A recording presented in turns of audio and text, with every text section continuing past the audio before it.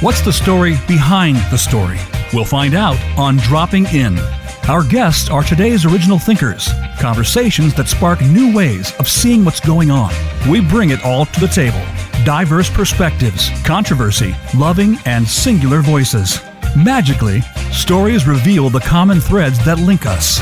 Experience the joys, the fist pumps, the detours, and the hard-won truths of those who blaze the trail so that we might do the same. And now, here's your host, Diane Dewey. Welcome to Dropping In, everyone. There are 105 calendar days left of this year, one where there's still the suffering for many and the toll from the pandemic. Today, we'll talk about what we fear most, death and dying, but specifically living with the death of a loved one. Cheryl Krauter, author of Odyssey of Ashes and Memoir of Love, Loss, and Letting Go, published by She Writes Press, is with us to share her knowledge, emotions, and firsthand experience. Welcome, Cheryl. Great to have you with us. Oh, it's great to be here, Diane. Good morning. Good morning. First of all, I'm so very sorry for your loss. This is still fairly recent, and I just extend sincere condolences to you. You've written a deeply personal and raw memoir. How is it to have it out in the world now? Well, that's such a great question because after I wrote it, and yes, it is very raw, and in the writing of it was I would say it was healing. It was clearly cathartic and difficult, but very healing. And then, of course, in any book that one writes, then you edit it and craft it and hope that, you're putting something into the world that is well done and also can help others.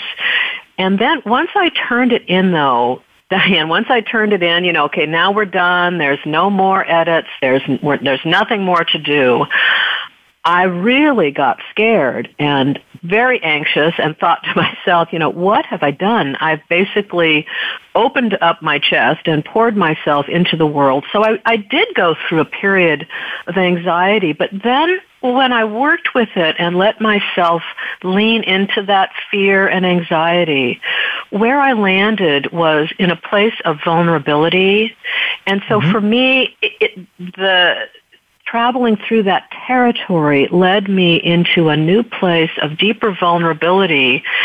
And a vulnerability because I believe that we're all vulnerable and that it's actually a beautiful, creative, sensitive place to be. So it was quite a process from start to finish. And now, of course, that it's out in the world and has been, since July, it sort of doesn't belong to me anymore. I don't know if you've experienced that. I think that authors do, that once your work and your books are out in the world, they leave you. So that's been my experience, yeah. Maybe it's a bit of letting go as well. I know, to your first point, vulnerability, that is the hallmark of really sharing. I think that there's a lot of strength in that, Cheryl. And I have heard other authors, including Ann Patchett, talk about how she couldn't be less interested once she releases a book in the world. She doesn't even track it or anything. And that, that's a kind of refreshing point of view. But I also think, to your point of, helping to heal others, that is in your nature. I'm going to let our listeners know Cheryl Krauter is an existential humanistic psychotherapist with more than 40 years experience in the field of depth psychology and human consciousness. Your background in theater arts, working with performing artists, visual artists, and creative people has inspired your work. If I could just pause there, I can see that you've reinvented yourself from the arc of working with creatives to now being a therapist. And I wonder how you describe yourself now that you've become also a memoirist. You have 2 other books out in the world that are nonfiction books, but now that you've become a memoirist, how do you describe yourself? Let me give that some thought. I think I would always describe myself, and you're right, I've really lived my life in commitment to serving others, and as a psychotherapist, for all these years, I hope that I have helped people, have guided people, helped people find, their true essence, who they are. But as I'm thinking, as I've gone through different experiences in my life, the other books I've written are on cancer. I had a very serious cancer diagnosis now, 14 years ago, wahoo. And from that, I reinvented myself into the world of working with cancer, with life-threatening illnesses, both the patients, the partners. I work with people all the way from, early diagnosis, although most people don't really start looking at what's happened for them while they're going through treatment, but they often do it afterwards. Mm-hmm. So there I found myself, and again, in this situation, thought very long and seriously, like, do I really want to enter that world? Do I want to stay in the world of illness and cancer?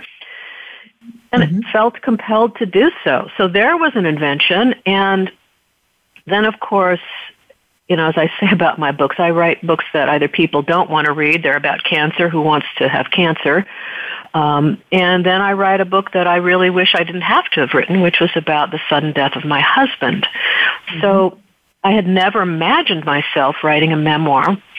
So it came from me, but then from that, I guess now I would describe myself, and it's interesting, even this morning I received a communication about wondering if I could work with a sudden and really tragic death that had happened. So now I find myself saying, yes, I deal with grief and loss, and particularly those who have endured a sudden loss.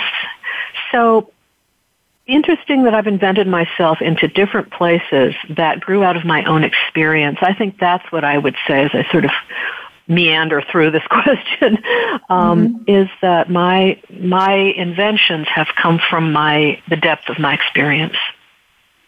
And I think that's right to the point of the essence of who you are, who we are as readers, gets sharpened and honed by reading such an authentic account as yours. I couldn't help but wonder, and I will just give this brief on Odyssey of Ashes, a memoir of love, loss, and letting go. It begins with the sudden death of your spouse. 5 months later, in a stroke of irony and magic, your husband wins a long-desired guided fly fishing trip in a raffle, and you, Cheryl, decide to go in his place, fulfilling a promise to scatter his ashes by a trout stream. I really wondered in terms of the therapeutic world and your connection to your clients, patients. Did you feel, as a natural empath in the first regard, did you feel more connected? Did you feel that you had to pull back? Or did you feel more that you were, even more empathic and more giving of yourself? How did it affect, or how did it impact your therapeutic skills or experience? Well, to sort of return to the theme of vulnerability, I work I have a depth psychotherapy practice, so that means I work with people for often for long periods of time. So I'm also quite transparent in my work. I mean, I don't, sit and blather at them. It's not my time. It's theirs. But I'm not one of these therapists who sort of sits back and just nods the head. And I'm very relational. So because I'm so relational in my work, when this happened, I realized, and because I'd had cancer, which they saw, I was able, fortunately, to continue working when I had cancer. So many of these people had seen me, completely without any hair, no eyebrows, no hair, nothing.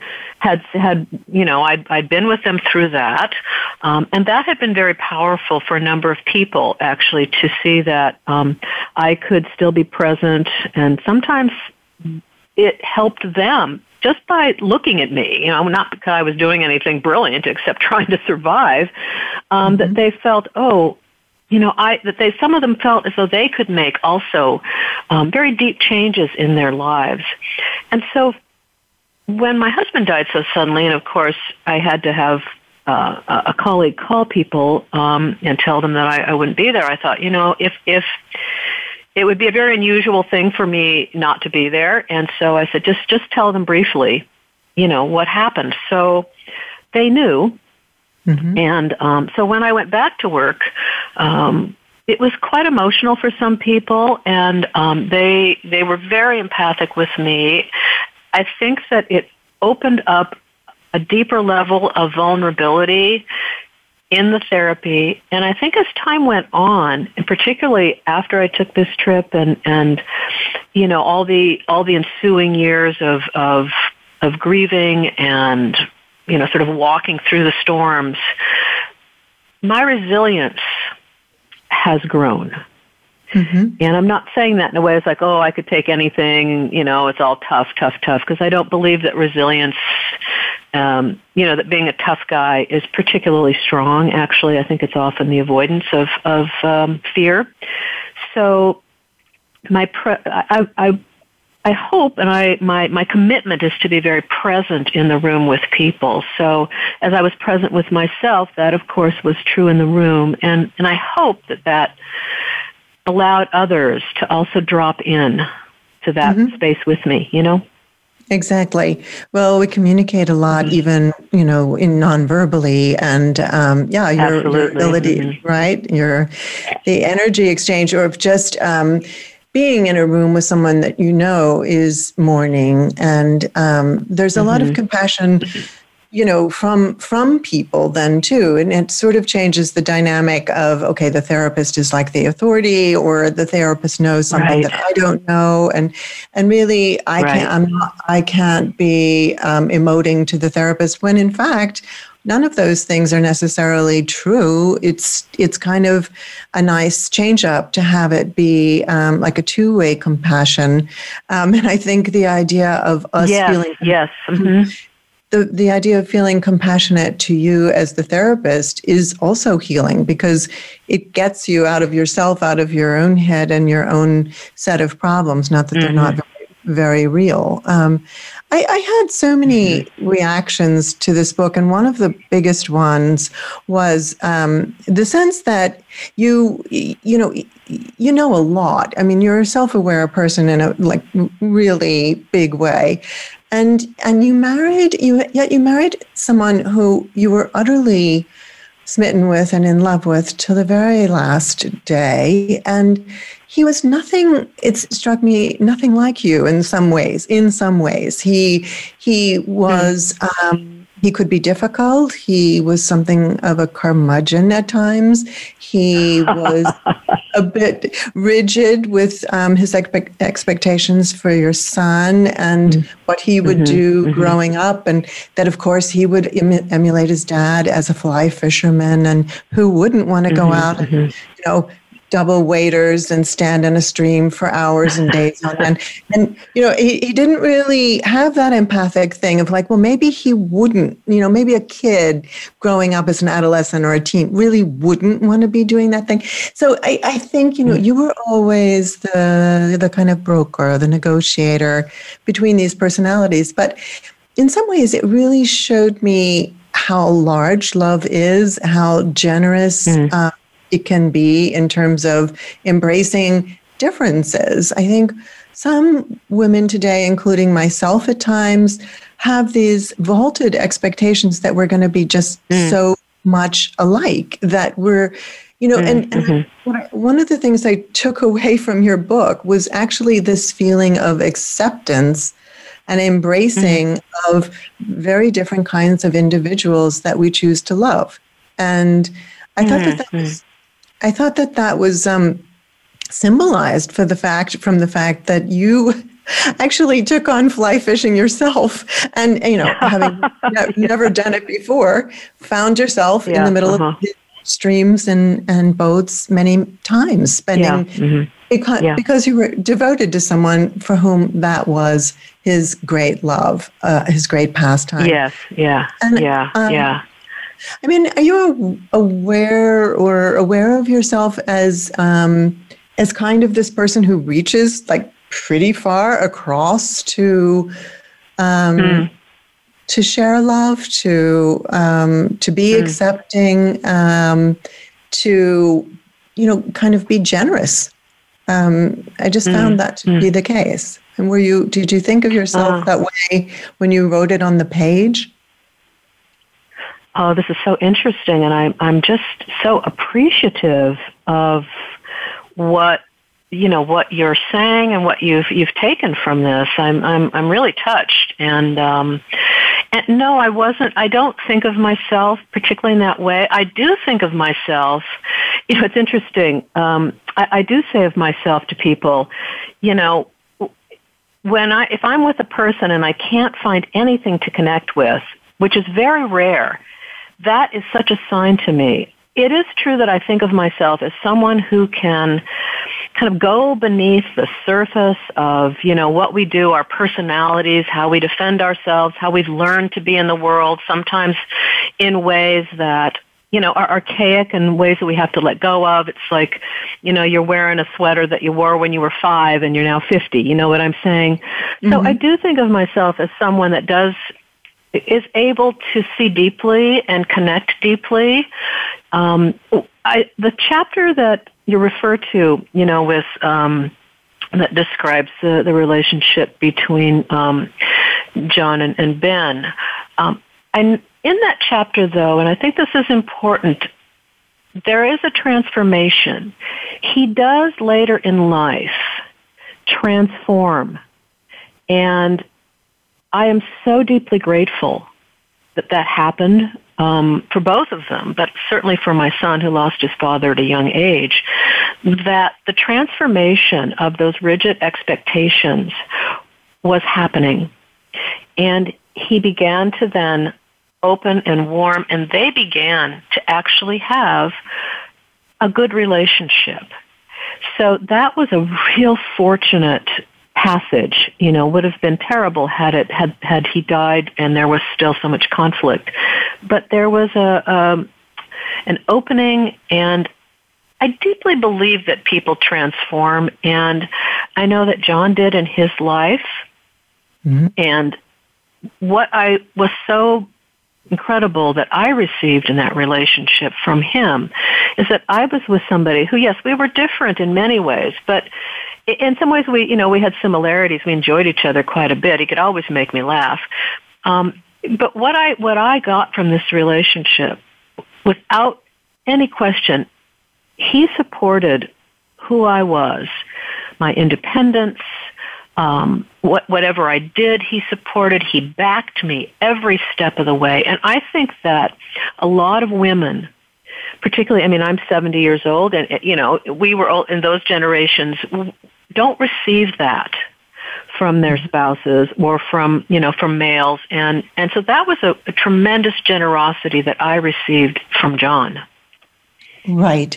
And I think sometimes that support, while it is an incredible gift, it comes when you are more sympathetic to others, sympathetic to your partner.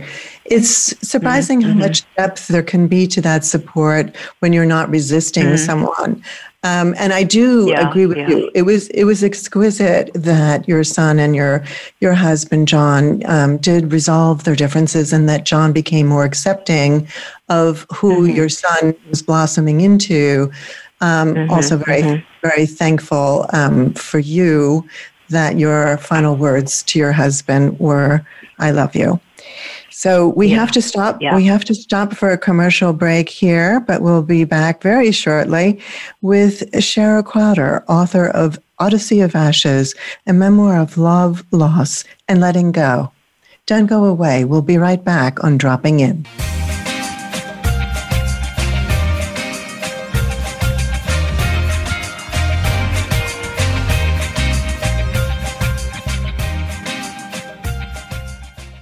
Become our friend on Facebook. Post your thoughts about our shows and network on our timeline. Visit facebook.com/Voice America. She Writes Press. is an independent publishing company founded for women writers everywhere. Together with sister company Spark Press, serving men and women, it is both mission-driven and community-oriented. The aim is to serve writers who wish to maintain greater ownership and control of their projects while getting the highest quality editorial help possible, traditional distribution, and an in-house marketing and publicity team. In 2019, She Writes Press was named Indie Publisher of the Year. You can find out more on shewritespress.com. Stimulating talk gets those synapses in the brain firing really fast. all the time. The #1 internet talk station where your opinion counts. VoiceAmerica.com.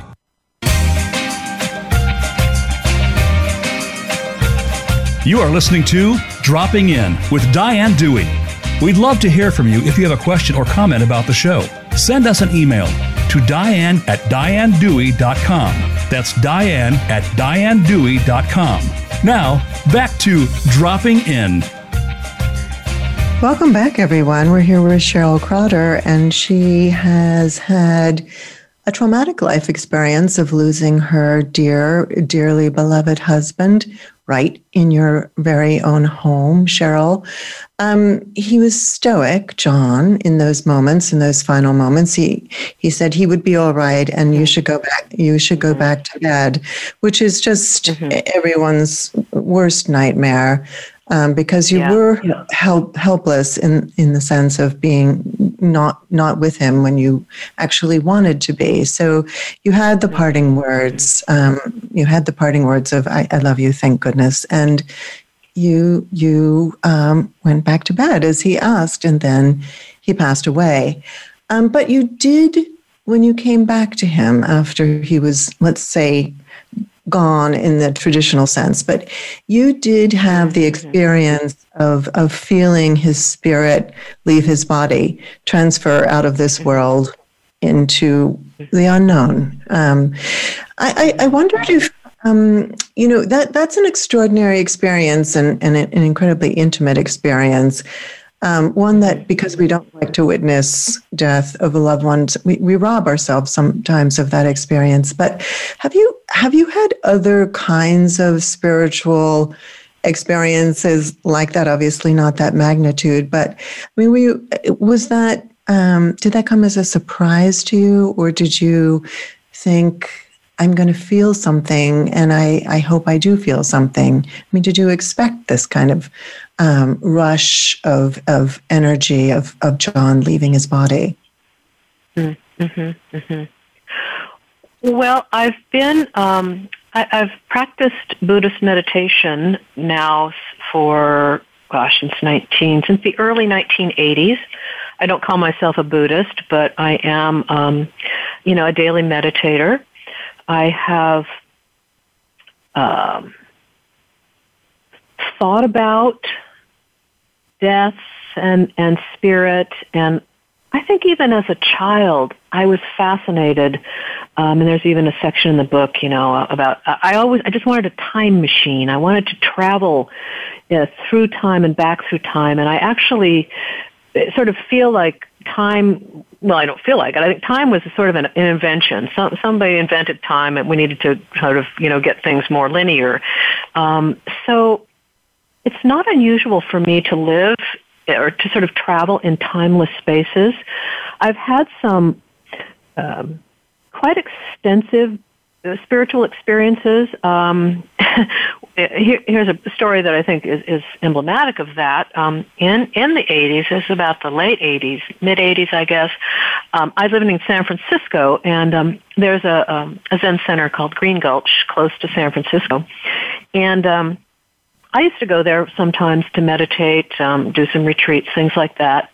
And it was a Friday, and I just kept thinking about going to Green Gulch. I knew Green Gulch is closed on Friday. You don't go to Green Gulch on Friday. And I was having an acupuncture treatment close to where Green Gulch is, and I was telling my acupuncturist, who also, had a spiritual thread running through him, and he said, well, you obviously need to go. So it was almost like my car drove me there. So I show up at Green Gulch, which is it's in this beautiful valley on the way to the beach. It's just a lovely, lovely spot. And I go into the little office, and I said, there's some cars in the parking lot. Well, this is interesting. Anyway, I go into the office, and a young woman is sitting there, and I just was honest. I said, I don't know why I'm here. My car drove me here. And she looked up at me, and she says, well, I know why. The Dalai Lama is here. He's in the Wheelwright Center, and obviously you need to be there. So I thought, So I went into the Wheelwright Center, and here I am. At this point, I'm like in my 30s, and I probably had jeans on or something totally disrespectful. And here's all these eminent spiritual leaders sitting in this a fairly small group, and it's a small, and there's the Dalai Lama, and Robert Thurman actually is his translator. This is in the 80s. His English is not so good, so Robert Thurman is really having to do a lot of translating. And there is one seat left in this group of chairs, one empty seat. And of course, again, I'm sure I violated every possible tenet of spiritual, respect. I climbed over all these people, and the seat was directly in front of him. Oh my gosh. He was giving the Heart Sutra. He was giving the transmission and the teaching of the Heart Sutra. Wow. And so I sat there receiving this. Then it was over, and when I got up, I realized that I was hallucinating. I thought, you cannot drive. So I walked the gardens down to the beach and sat on the beach, and it was not unpleasant. I mean, it was just like colors and lights, and until I could drive back, and that was 1986. I'm remembering the exact date. It was June 4th, 1986. And for years I worked with that, like, form is emptiness, emptiness is form. What is this about? And 20 years later, when I had cancer, I was taking a walk with my dog as I tried to sort of get out. I was quite sick, and as I walked along this path, there was suddenly a way the light hit these, what seemed to me to be beautiful flowers, which are actually just weeds, but there you go, it's all in the perspective. And suddenly that light, and I went, oh, and I just got it. Like it's all one. I got that whole non-dual perspective. And so that was like a 20-year process that happened, sort of came together in a moment. So those sorts of experiences I have been interested in. It's interesting. Have I sought them? I've been fortunate that they've come to me, but I was open to it, clearly. So I think that's an example of what informs, it's a powerful story, it's a powerful experience for me, obviously, of my whole life, informs how I view the world and, my capacity to be with people who are in spaces of dying. My mother died suddenly, too. My mother had a heart incident 45 minutes before my son's second birthday party. And, all the guests were arriving, et cetera, et cetera. And it was a big chaotic scene, once again, just like this. However, later that evening, I had this similar experience of feeling like this energy leaving my chest. Right. So I've had different experiences, and of course I now sit with people who are dying, and depending on who they are and, meeting them where they are, these kinds of experiences are helpful for people to have some sense that someone who's sitting with them is not afraid, and has some belief of, something. I mean, I don't know, who knows, but I have experiences and thoughts, Well, you don't have to be afraid of being alone, for one thing, because then you're not alone. But also, and that's huge. I mean, I'm not being at all facetious. I think, I think we recoil from the idea of sitting with the dying. I've done it very much on a sort of what I felt like was an involuntary level. So many times we had a neighbor who was dying, and my mother couldn't bring herself to visit, and I went to sit with her, and other experiences where I thought to myself, I just wouldn't want to be that person who is like, got the plague, or, no one wants to touch you anymore. Nobody wants to connect with you. And didn't, I think what happened with you then is you did have some kind of built-in receptivity and then had this incredible experience. So interesting to me. I guess I really do enjoy hearing your stories about how these things are not necessarily coincidental. It's kind of like lightning rods or a lightning field or something, it's going to hop to those points. And, you talk about time as sort of managing experience, linear time and leaving linear time. I wondered then if, in your story, there was a lot about letting go, and clearly even catch and release fly fishing is letting go. And as you mentioned, and also the spreading of your husband's ashes, which was incredibly painful to do. But I wondered, in addition to or in contrast to what you're letting go of, what's remained with you? I mean, do you have a sense of his spiritual presence with you at this point?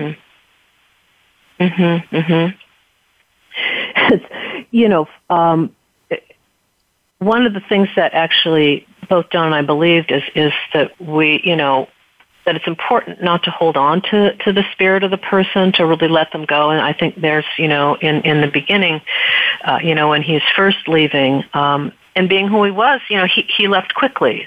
I think some people linger, some people leave quickly. I believe that, who we are is who we are in life is who we are in our dying process too.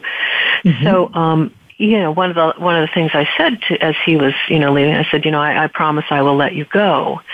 And that was always hard, particularly at the beginning. At the beginning, I could feel him around a bit, and then I did not feel him at all.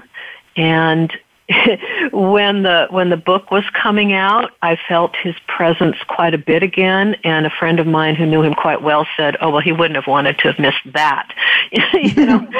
So I could feel him around, and every so often, I can. It's almost like a light that I'll sense or feel, and but my sense, and because he was a really smart guy, really curious guy, my sense is that he's having the time of his life, but that he's kind of really on his way, and there's a part of that also is poignant for me, because that's a big let go. It's like, he had a rough beginning in this life, a rough dad, and I think, that there's a sense of his freedom that I experience now, and a sort of breaking through of a lot that bound him in as he lived his life this time. And so that's kind of my experience. It just brings a smile to my face right now. It's sort of like my eyes feel a little teary and I'm smiling. Well, I think that there's a lot of generosity in what you're saying, too. Being bound up by this experience, this existence, this incarnation, if you will. If it's been, it's not, it isn't what when you genuinely love someone, you do want to see them be released from their psychic pains and their psychic wounds. And I think that probably did occur when you were fly fishing together, which was, I thought, just an amazing thing. I have thought of taking up golf, but I'm really not going to go there, Cheryl. I just draw the line somewhere. But you really did model something beautiful. You've got to have a bottom line, Diane. You've got to have a bottom line. Yeah, exactly. Too big of a distance, too small a ball. No, there's no way. Okay, but I hear that. Yeah. but I do think that sense of joining with someone in something that they love, that's their passion. It's connecting you at such a deep level. And as you say, you there's nothing not to like being out in nature. And you had your own attraction to it, and you became actually quite talented at being on the river and fly fishing. I wondered if quite talented might be stretching it, but I did become, competent. Yeah. Mm-hmm. Competent. Yeah. And, even the big guys kind of looked up to you. And while they were busy talking about having caught, Moby Dick, and you were laughing inwardly. I just wondered if you see yourself going out on the river again to do this kind of thing, or if that really belonged to John and your experience together. After he died, I went, and there's another character, because he is a character, my oldest friend in the world, Bill, a.k.a. Billy Woods, who appears frequently in this memoir. Bill and John and I had a scheduled fly fishing trip, and this is mentioned in the book also. And Bill and I did go. And so I did the fishing. It was interesting. That was really close in. That was only 5 months after John had died. We go to meet the guide, and I have forgotten my boots, and I'm a mess, right? And but we had a wonderful guide who actually, as these guides are, and I mentioned this, they're very invested in you catching a fish, and he did take us to some beautiful spots, and so I did that fishing, and then I felt like, I can't do it. It was too hard for me to do. And the next fishing was then when I did go to Montana on the guided trip that John had won, that Casting for Recovery generously gave to me, and with the guide, Dirty Mike Elliott, best day of fishing in my entire life. And I at that point, I enjoyed it, and I got into the rhythm of it. But again, when that was done, I felt, it just felt too hard. But recently, I have started thinking, it might be nice. There's one guide up in Northern California, near the Mount Shasta area. And of course, right now in California, there's no water anywhere. So really fishing has been very affected by this, and, concern for some of these wild trout who probably are not doing well on the lack of water. But I do think about, this is a guy named Wayne Ng, as a really lovely man, and I can imagine myself, contacting him and saying, you want to take me out? So, really it's taken like 5 years for me to think about, could I go back to this? And not have it be just too painful because John wasn't there. But I think I'm getting ready for that. I think that's lovely. There's something circular about that. And you should just come. You should just come here to Switzerland. Actually, Cheryl, we've been inundated with water. The water levels are record high, and it's not to be laughed at, the climate change impacts that are going on. It's really something. Really something quite mournful in and of itself. We're going to have to stop for a commercial break, but I do recall this experience that you had with the first guide, and he was not talkative and kind of gruff and maybe a little doubtful. And I was like, yes. And then she caught a lot of fish. I was so happy for you. It's really, it seems like it's something that is in your blood. You even talked about how you empathize. You sort of feel more like the fish than the fisherwoman. So you understand how a fish behaves. And I thought, wow, that's really very poetic and very insightful. We are going to stop for a break, but when we come back, we're going to continue speaking with Cheryl Krauter, author of Odyssey of Ashes, a memoir of love, loss, and letting go. And don't go away. We'll be right back on Dropping In.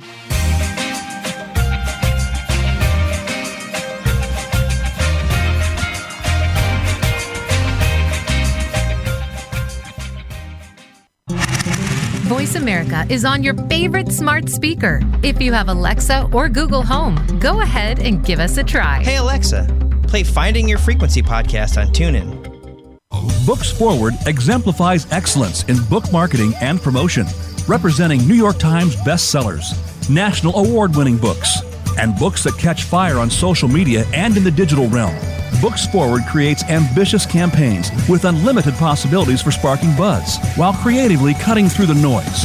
Your book deserves to launch with experts who have set the bar in the industry. To learn more, visit booksforward.com or send us an email at info@booksforward.com. A JKS Communications Company. Streaming live. The leader in Internet talk radio. VoiceAmerica.com.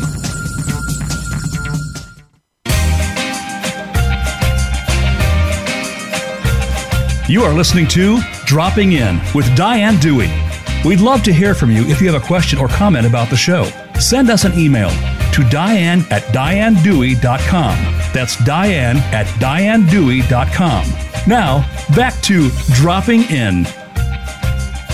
Welcome back, everyone. We're here with Cheryl Krauter, who, among other things, became a fly fisherwoman herself in order to, I think, really garner essential time with her husband, John, when he was most at his essence, and in that way that you built bridges, Cheryl. In addition, you're the author of 3 books now. Then this is the memoir, the first memoir, Odyssey of Ashes, a memoir of love, loss, and letting go. It's available wherever books are sold, and I drew a lot of inspiration from it. Found this quote when I was out, searching for, something that could try to encapsulate, although you did a great job of it yourself. But here's a quote from Jean Safer. "You never know how the loss will come, whether he will lose you or you him. But it is a certainty that there will be a shattering, involuntary separation. Death is the abandonment caused not by betrayal, but by fidelity." I mean, you definitely had that bond, had that sense of... Incredible quote. Beautiful quote. I loved it. Mm-hmm. And, this palpable bond that you formed with John, over other temperamental differences that, you also managed to be inquisitive about rather than accusatory, and really had a lot to do with mending. So I thought I would just ask, is abandonment then, the biggest anxiety, or is it, who will care for you? I mean, you seem like a very self-sufficient person. You've learned to care well for yourself. Is the anxiety then feeling alone? And what would it be like to meet someone? I know you've dabbled in groups, little, meet and greet groups in the book, and there are a lot of women out there. Unfortunately, many women out there in your shoes, from different circumstances, but from the loss of a partner. And I wondered, that sense of betrayal, is that also an anxiety that you might feel that sense of betrayal were you to meet another person? Mm-hmm. I don't think I would feel that now. I don't think I would feel that now. If anything, I would feel that the spirit or the person of John would want me to, be happy, would want that for me. I just have no doubt about that.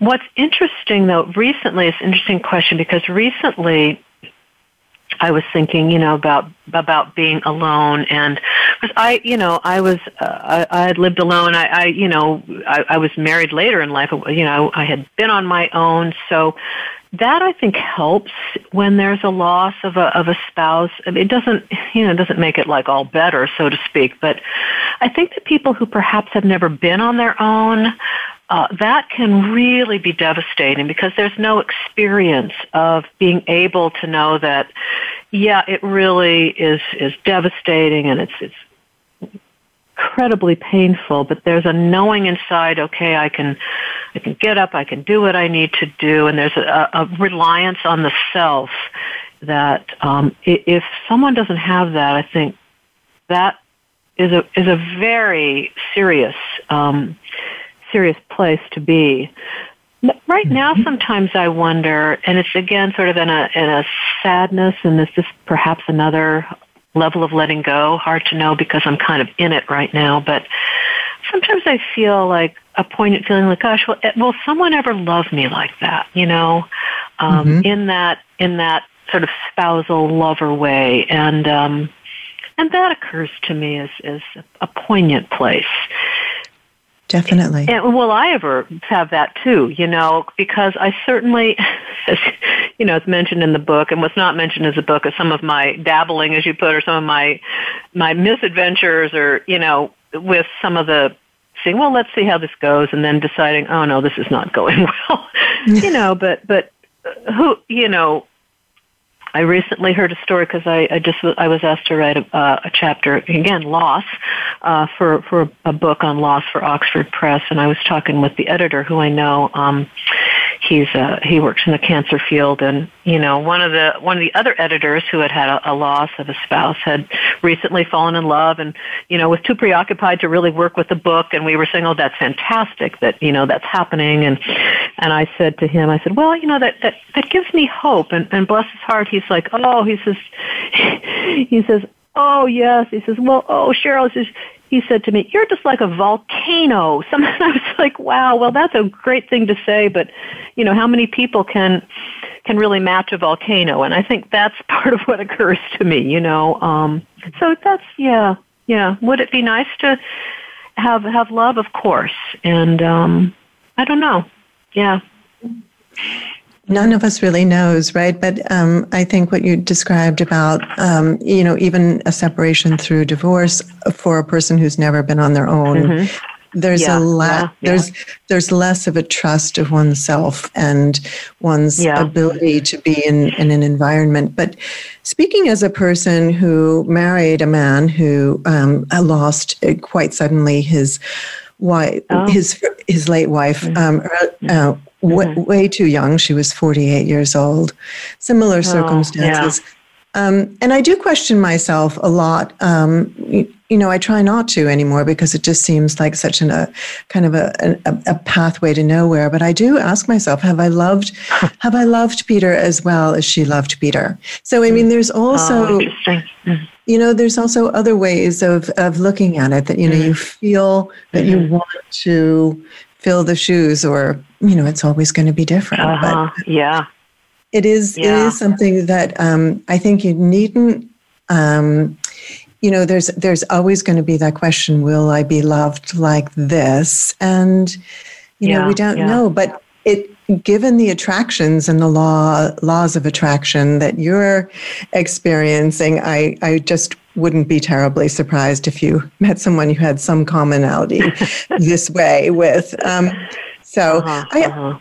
There was also, in literary language, the fly fishing, like it's like the objective corollary, right? It's the thing that stands in for lots of things. So you've got like catch and release, and you brought out that point so beautifully in the book about how catching and releasing is, this release is symbolic of having to let go.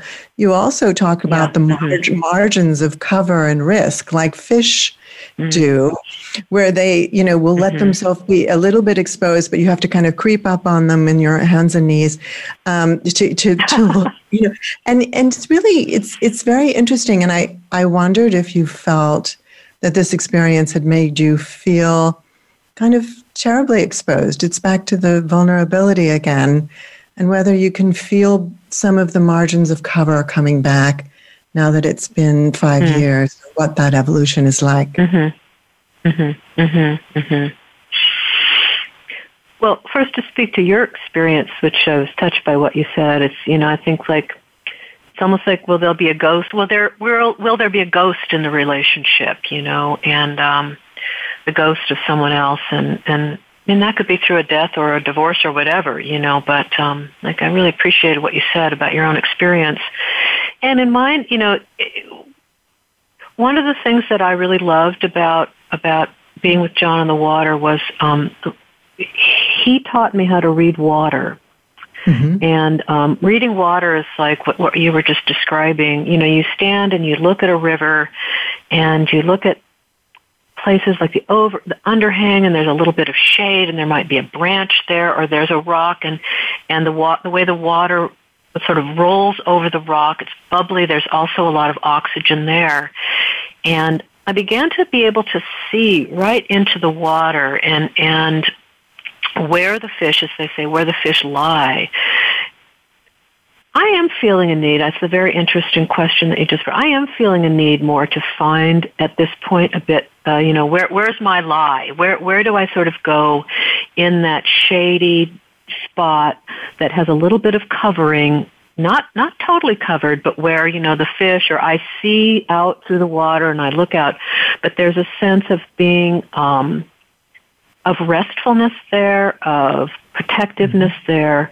I've been really in a very extroverted mode for a while, and I am feeling the need to sort of pull into that quieter flow, that watery world that I do like to live in, and I think that's where fish live, and that's how I became more of a fish. I'm more identified with that world, I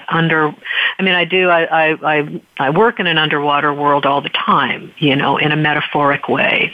Constantly we're underwater, we're in caves, we're, down rabbit holes, we're on mountains, and I'm a huge fan of extreme sports, and I finally figured out why. Is because I could never ever do any of that. I'm completely uncoordinated, but I love when people jump off of mountains, or they ride their bikes across canyons, and I realize that is sort of the way that my inner world works in the work that I do. So yeah. Mm-hmm. The challenges, accepting the challenges. Yeah. I think seeking sanctuary is a very valid impulse and a very generative impulse.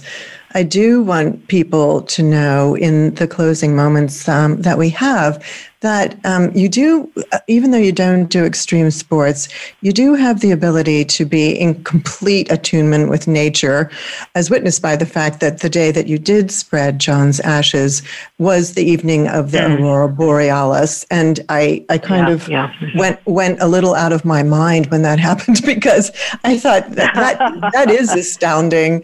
That really is astounding. Yeah. And I think the symbolic nature, and you talk about the myths of myths, MIS, and that how we don't really process through stories and understanding parts of ourselves in mythology the way we could, and use it as a tool. In just these few moments, what has been, do you think, the most significant tool, or is it just a whole array of tools that have helped you process this loss? I wouldn't call it a tool, but I would say, as I say to myself and to others, just leaning into loss, not fighting it. People can be afraid of it, and people around you, and they mean well. They can say, "Oh, it's going to be okay," or it's time to move on. But really, to allow the timelessness, to not be afraid of it, and to just let the river take you where it needs to go, and it will do that, and there will be that sense of coming through something to the other side. Is it ever forgotten? No. Is it there forever? Of course. Yet it's just different. And at the beginning of a loss, whatever type of loss it is, there's that sense of nothing will ever feel better again, and just allowing to have those feelings and that experience, and believing and trusting, perhaps trusting is the best word, trusting that that we'll get to the other side. That's beautiful, and I think very thoughtful. The river will do that. You can find Cheryl Krauter on Facebook at CEK, Crazy Writer, and also on your website, Cheryl Krauter, psychotherapist, writer, speaker, Twitter, Cheryl Krauter at Cheryl Krauter, and in LinkedIn. So connect with Cheryl. In addition to finding this book, Odyssey of Ashes, a memoir of love, loss, and letting go, just wherever books are sold, but of course, always we favor our indie bookstores. Thank you very much for being with us, Cheryl. Thank you, Diane. I'm very appreciative and grateful for your thoughtfulness today. I've enjoyed it immensely. Thank you also to our engineers, Matt Widener and Aaron Keller, to our executive producer, Robert Ciolino, and most of all, to you, our listeners. Remember to stay safe, and that when we do what someone we love loves, it's everything. Till next week, thank you for dropping in.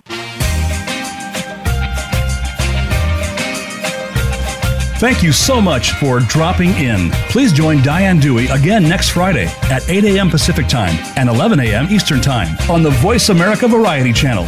We'll see you then.